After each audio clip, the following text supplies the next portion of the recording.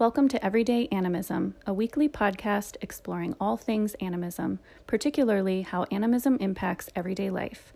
The podcast is hosted by Kelly Harrell, Brandis Schnabel, and Janet Roper. Let's dive in. So, we wanted to talk today. I have no brain power to come up with some clever segue into our topic, so I'm just going to say we wanted to talk today about animism and the broken path, which I will let Kelly explain because she is much more articulate than me, even on days when I am half at brain capacity. I'm not sure about that, Brandy. Still have to do it. It comes and goes. Today's a good day. I will give you that for articulation. So this topic kind of came about because of some things that are happening in the runic calendar right now with the current half month, which is Ehwaz. And for those of you who don't know, I write a weekly column and have for a long, long time called The Weekly Rune, which you can find at Soul Intent Arts. And I also produce What in the Weird, a podcast that kind of fills in the blanks of how to work with the runic calendar and season and what each of the rune casts is, I guess, sort of teaching at this time. And the current half month rune is Ehwaz. And Ehwaz is known sort of as the animism rune. People call it the shamanism rune, but I go new places with things. And the deal with Ehwaz is it means the ability to go deeper with things, which in our lingo means to go to the spiritual level of things. And that's why I call it the animism rune, not just the shamanism rune, because animism came first. And so,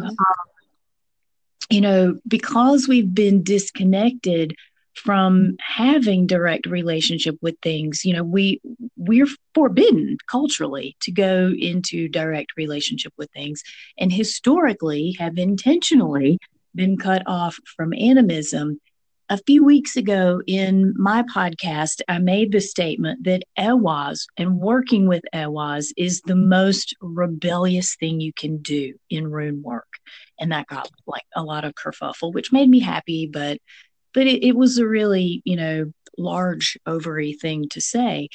And so a lot of times when people first come to animism, it's with rosy glasses. It's with this perspective of, this is what I've been looking for. And, everybody's equal and we can finally all be one and the love and light thing. But what they bump into invariably is a deep sense of sadness because they finally realize that break was intentional. It was not an accident. It's not an accident that you don't know how to form direct relationship.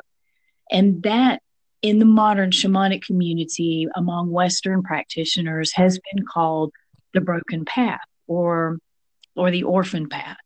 And again, animism came first. So from my perspective, we need to take this a step even deeper. We need to Ehwaz even deeper and internalize that animism is a broken path for all of us. Except for the handful of intact animistic cultures on the planet, the bulk of us have a deeply broken relationship to animism, and you can't foray into it for long before things like grief and disappointment and anger come up.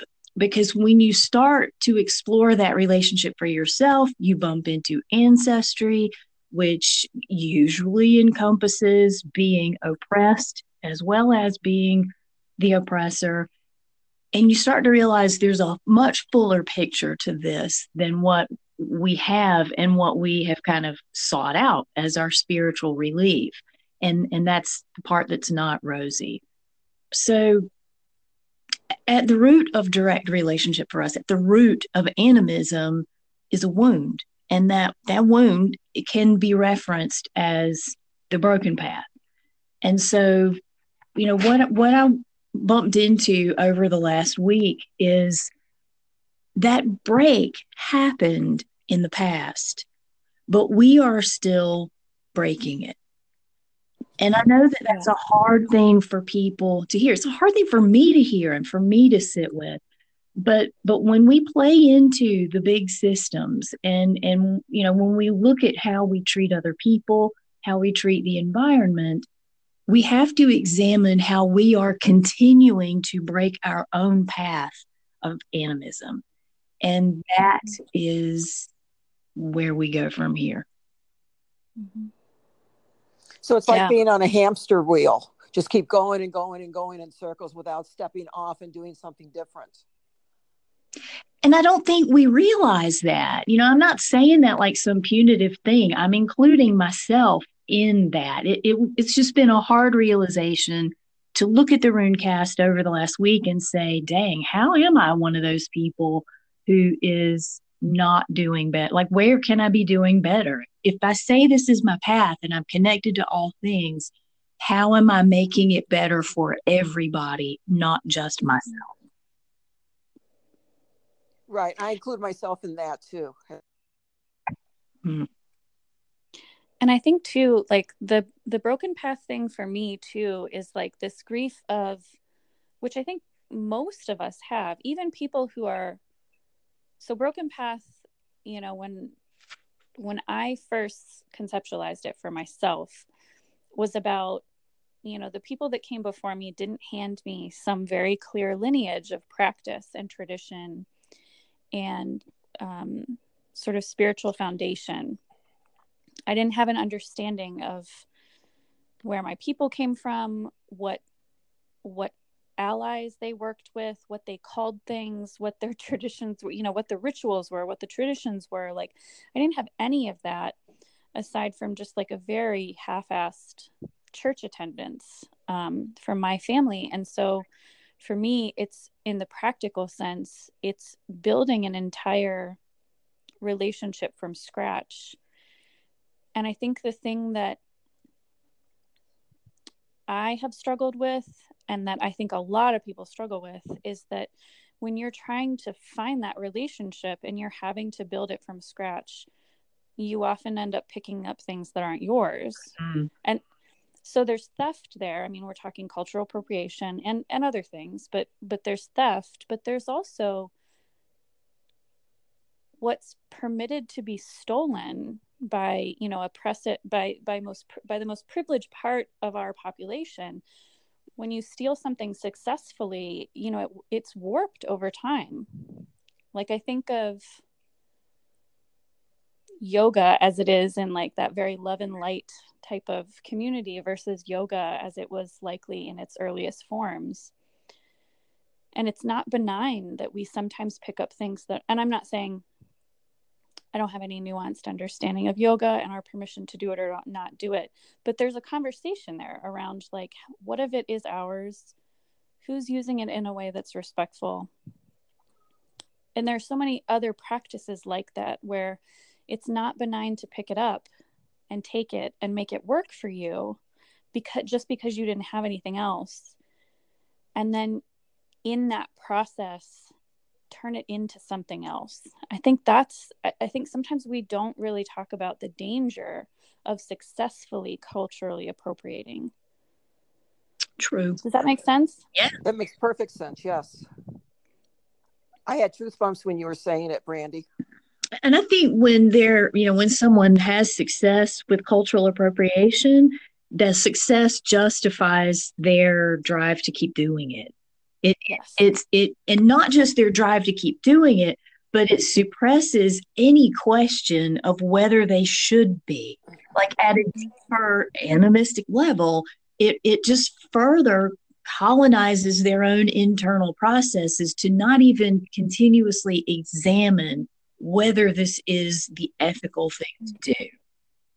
Right. And it's often not permitted to be a living and ever evolving understanding too. So there are a lot of things we have picked up and taken that there are marginalized cultures stepping up and saying, whoa, by the way, we're pissed about this and we have a bit of a platform to talk about it. And we're saying it's not okay and you should put it down.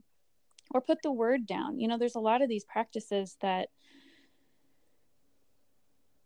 we've stolen the context. It's not that it's not that you can't burn something, but when you call it smudging, you've stepped outside of possibly your right to call it a certain thing. Or, there are hundreds of these practices, and it's sort of this, I don't have a name for it, so who has a name for it? And I'll take it. And as we become more and more aware of it, and there's more and more conversation about it, more and more things get taken away from privileged white people on a broken path who wanted a name for their shit.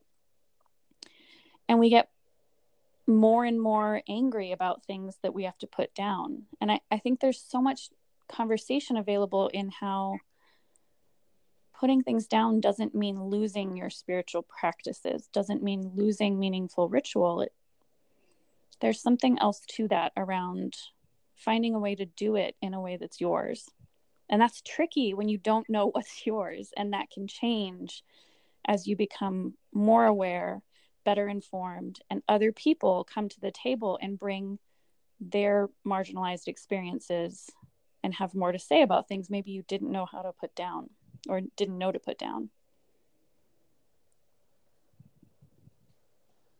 And I think that makes the broken path experience feel like a minefield sometimes. A minefield. Did I say minefield? Yeah, but I was sitting here going, what a metaphor. Yeah. Bam. But it does, like, I feel like I'm trying to acknowledge that this is a hard way to navigate relationship with sacred and with source and in an animistic way, but also that it isn't an excuse to not show up for it, because we're also doing harm. And it's, once we become aware that even one person is offended or impacted or further marginalized by it, then we're intentionally doing harm. And that's a whole other level of doing harm. And I feel like you can't even really start to realize the level of harm that you may be putting out into the world until you acknowledge the reasons that it was broken to start with. And, there is a need to look in the past and the present at the same time, and to be able to hold both of those with some level of respect and dignity for the people who have walked paths before you in your ancestry, for yourself, for the people walking the results of those paths now.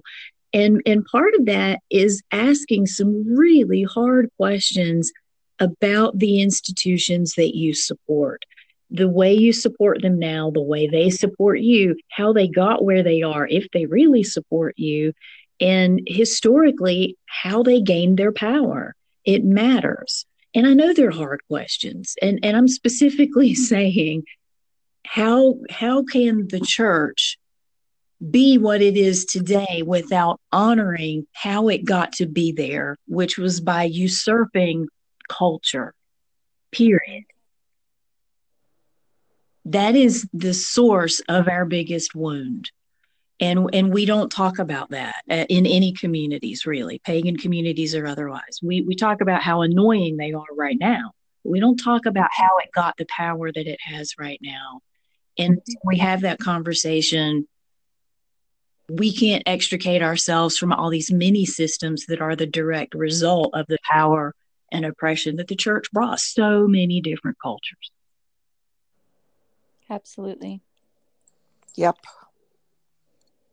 And it makes stepping into, forward facing or outward practices really tricky. And it's its own specific vein of anxiety that is involved in being willing to be spiritual and being willing to engage in authentic practices.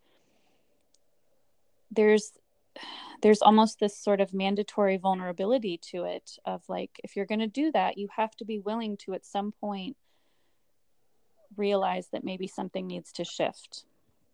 And I know we've all three of us have gone through various versions of that, of doing things a certain way, realizing that there was a better way to do it, not necessarily even in the logistics, but in the language of it and in how we identify. And I think when you can't show up for the nuance of that and the potential, I mean, it's kind of the fragility thing is like, we have to be able to have the resilience to do something and then have someone tell us we can't do it that way anymore, or that maybe we can't do it. Right. Right. And I think some of that fragility comes from, I mean, frankly, getting away with it for centuries, but also that it is rooted ultimately in this wound of like, but I don't have a thing to default back to. Even for us, it's like, what white person in America has a direct lineage and an unbroken connection to Druidic practice, or none of it is a direct path. No. Even when we're picking up things that are more safely identified as something we have maybe a right to step into, we're still doing it from a place of not having it handed to us through our own lineage. And so it still carries complication. It takes courage to hear what's being said and to hearing that, no, you need to set this down. No, you're not contributing to the betterment by doing this. But I also think with that courage that sometimes it takes many hearings to be able to really hear that and take it in, and all of a sudden realizing, yes, I was wrong in doing that, and accepting accountability and responsibility. There's a recursion in that kind of like organic approach to spirituality that we are terrified of. And that is, when the objects of your spiritual path, whether that's guides, deities, or whatever, tell you to put them down, to let them go, step aside, because that doesn't even occur to most. Why would my guide tell me to walk away from them? They're my guide. Like, there isn't even room for the concept that you might need to have a skill set and an ability and a flexibility to move on without this being. It's just assumed permanent. It's assumed predictable. And so anytime you interject any question that it wouldn't be, there is a tension that's there, understandably. And yet, if we don't learn how to ask ourselves those kinds of questions of our own volition, they will be interjected for us into our path. That's just the way it works. It will become unstable on its own. And we're there as a culture. We are so fully there. Well, in that allowing that fluctuation of practice and understanding of source, or, whatever, that's in doctrine. I mean, we're trained to think that way by so many organized faiths. The idea is you go to someone who's been, given, a title, and then they will talk to God for you. And there's only one God, and we only do this thing. You only pray this way, and you only pray in this place. And so we live in a culture where those things are, we're raised to expect those things to be prescribed for us. And I think that goes beyond spiritual practice too. I mean, there's so much about the way we live in patriarchal capitalist societies that is prescriptive, but it's prescriptive to keep us all in line. And part of me even wonders if, even if we weren't navigating broken paths, if our spiritual practices wouldn't have ultimately brought us to this point of understanding them as more ever evolving than even how they started. Does that make sense? Like, would we not have gotten to this point anyway, right, where it needs to be flexible, and it needs to be something that can evolve as we evolve as people, as a culture, but also individually? The tendency to mandate is colonization. Right. I mean, it just is. It doesn't matter what noun you plug into the sentence. Yeah. Yep. And it's worth it. It just really is worth, for me, remembering that when I allow that kind of flexibility, I'm stepping out of that and and opportunities to put things down because they're not mine, that makes space in my life to find what is mine. And I think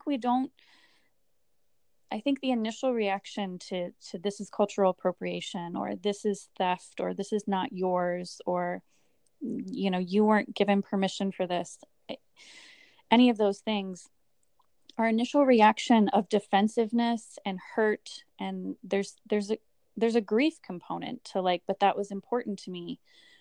I don't think we allow that feeling enough to let it transform into, and now I get to go find something that works even better, or I get to deepen my understanding of why this was important to me so that I can find the part of it that I can do in a way that doesn't cause harm or doesn't steal something, or, you know, that can be mine. Isn't it better to have an opportunity, even if it's uncomfortable initially, to own something that I do on a daily basis more deeply?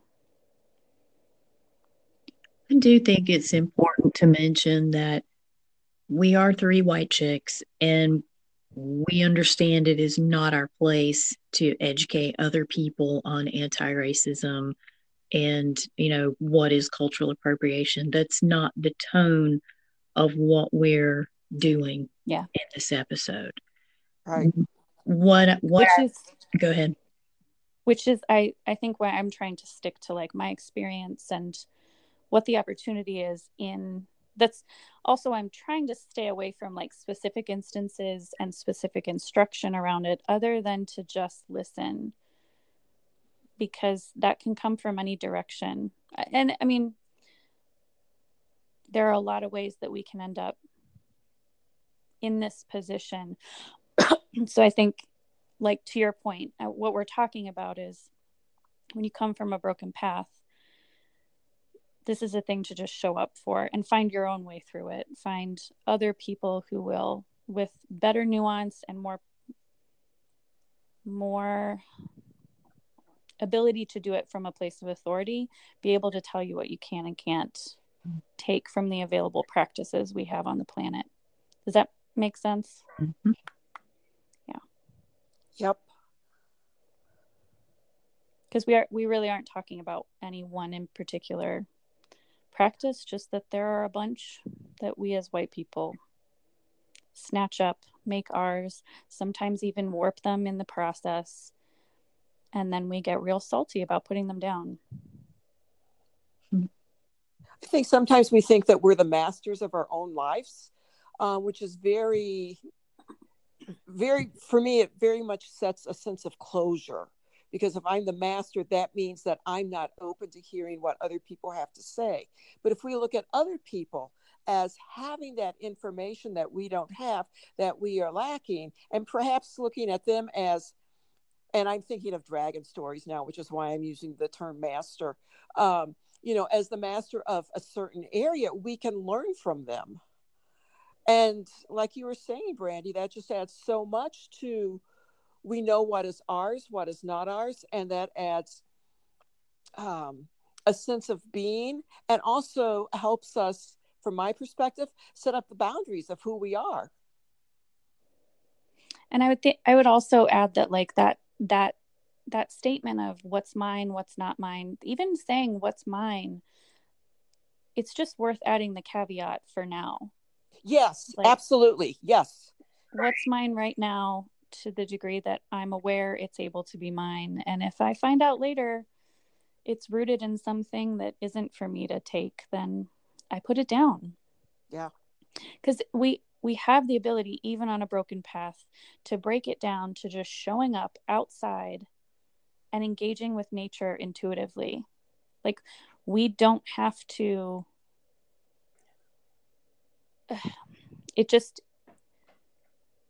the things we put down, I don't think they have to steal our access to source, to an animistic relationship, because that just exists. I think sometimes in the past, when I have felt complex feelings around something that I'm, you know, supposedly not able to do, and like getting to a point where I can put it down, it feels like then I've lost access to something that was important to me. And the fact is, like, we can always just engage intuitively and directly with everything around us.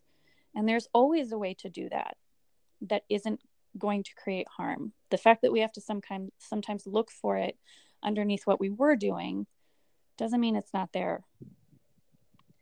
The whole process that you described is maturing. It is stepping into elderhood. It is taking things deeper in a way that challenges you to get skills, to use your resources. That process is doing the work. Yeah. Yep. You know, Kelly, in your last episode about AWAS, you said something there that just really struck me. And again, I had the truth bumps. And you talked about working in community. And I think that always bears repeating that, you know, this is not something, a do-it-yourself kind of program. We need to have the community, because if we don't have the community, if we're not in community, then we're not being animistic. That's my interpretation anyway of what you were saying.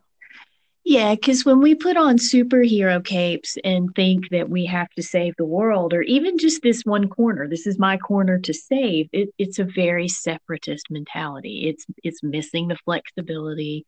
It's a mandate. Yeah.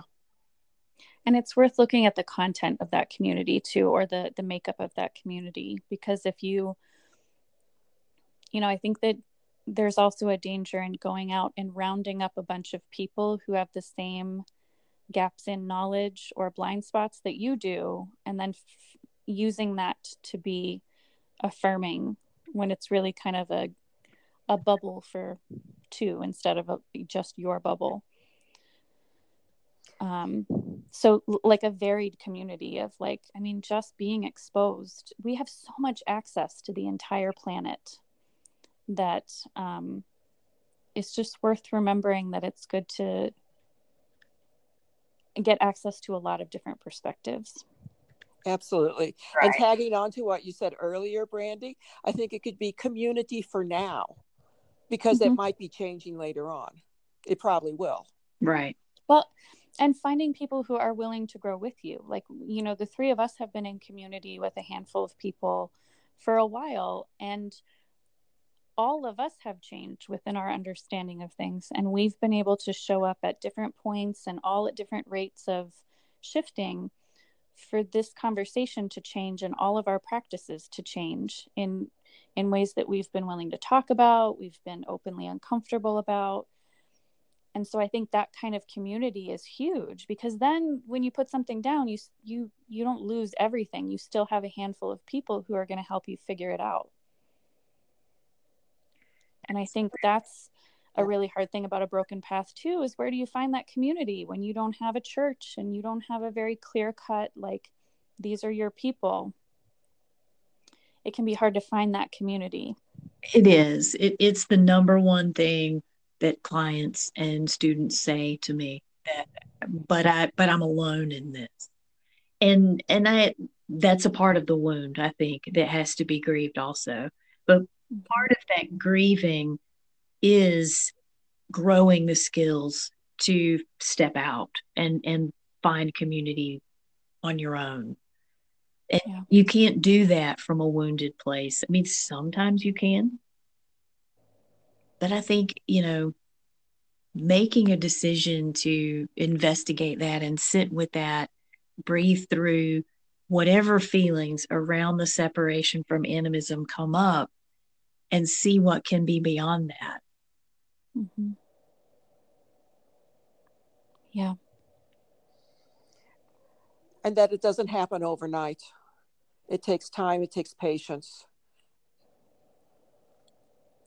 Well, and I think sometimes we, you know, being on a broken path and which is often a solitary path, we tend to try to look. I mean, I definitely remember a franticness in my 20s of trying to find my community.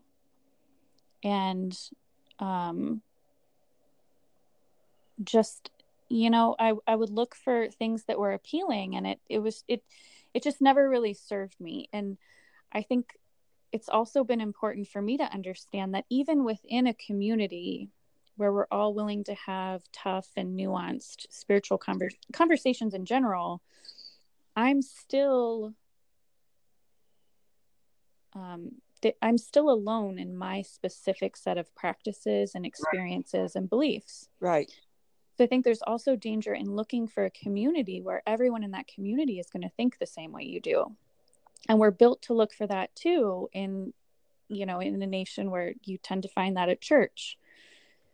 And I don't find that that's where I've been most served, is to find, communities where everyone believes a very specific doctrine. What I've found with you all and just, my spiritual community is a group of people who have some common language and some willingness to hold space for where our language isn't common, but sort of still speaks to what we're all experiencing. So I think it's important to not look for the community that perfectly mirrors everything you experience and believe. Right. And for people who hold space as you are shifting too, because in our community, there's been a lot of shifting from everybody. And what I've experienced is as I'm shifting, I've got other people who are holding space for me so that I've got the luxury of being able to shift as it needs to happen. Mm-hmm. I think we have to make room also for what is not healable. We in our group, we come back to this so often that it is about tending. It is not about healing, with this perspective to completely remove or absolve or release this this pain around animism in its past, in our past, and how we bring it forward now, how we live into it now. But sitting with the possibility that there's not an end to this experience, that as with so many things, we won't see the outcome of our good efforts. And that's okay. Because again, that's what makes it animistic. It is not all about us. Yeah. Right. And we'll always be able to trace, even people after us will always be able to trace it back to a fracture in that line. It doesn't mean that the work that we do moving forward from that can't be transformative in and of itself, while also acknowledging that it's a little harder, or it's a little stings a little more to have to reinvent the wheel, it feels like sometimes. Right. Right. Sometimes I feel that's all I'm doing is reinventing the wheel. And again, that's where the support of the community we're in, that's really helpful for me. Mm-hmm. I adore this conversation. Yeah, I was just thinking, I'm really grateful to be able to have this talk with the two of you. Yeah. Yep. And I think in the same way that it's really great that we're talking just more globally about cultural appropriation, that it is important for us, for, white women, for people of enormous privilege, to have our own conversation, in our own space, where we're not taking up a lot of room, and where we're actually doing the work of reconciling what we're putting down and finding what we're allowed to develop for ourselves, rather than, I don't know, I'm not saying that right, but yeah, I think it's important. I don't think we're having a lot of this conversation of like, okay, it was cultural appropriation, and now what do I do? And sharing what we're doing, both for accountability, but also for the person who's like, well, shit, I said, now someone said I couldn't do it. I get it now. I'm not doing it. But then what do I do? Yeah. And I think that's an important conversation for us to have, because otherwise we're just going to go pick up something else and probably step on someone else. And I think the more we can have this conversation and each of us say, oh, well, this feels right, or I had that experience too, and I found a way to practice in this way that seems okay. Like, I mean, it's just important that we be able to have those conversations so that we don't go out and grab someone else's practices instead. We have to out-create the system. We must innovate outside and beyond the system. Yeah. Yeah. At all levels. Yeah, and I'm really grateful for where conversations with the two of you and with our group with our, small community, where those conversations have allowed me to develop a lot of practices that I feel good about, and that are purely based on my experience and simply showing up for my allies and developing a sense of, curiosity that builds a practice that is really mine. Yay, fireside people. Yay. Yay. You know who you are.